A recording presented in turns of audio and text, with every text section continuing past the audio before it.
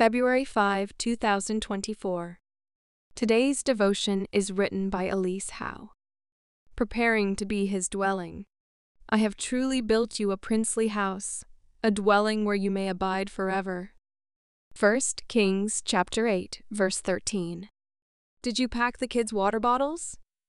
I shout to my husband, who is buckling our youngest into her car seat. The kids have had breakfast.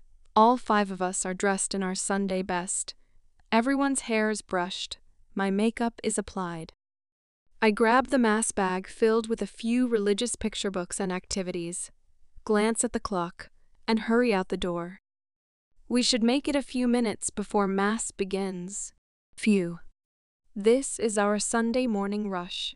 My Sunday preparations have looked different in various seasons of my life.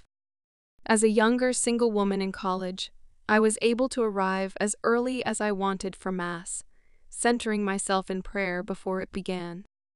Now, our family listens to a podcast on the readings of the day as preparation on the drive to our parish.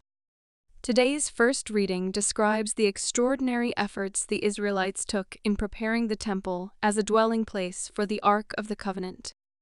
We see a reflection of this each time we are before the sanctuary of a Catholic church, where our Lord dwells in his tabernacle. What a gift to be in his presence! But our Lord desires far more for us. In his profound humility and wild generosity, he comes to dwell in the temple of our bodies.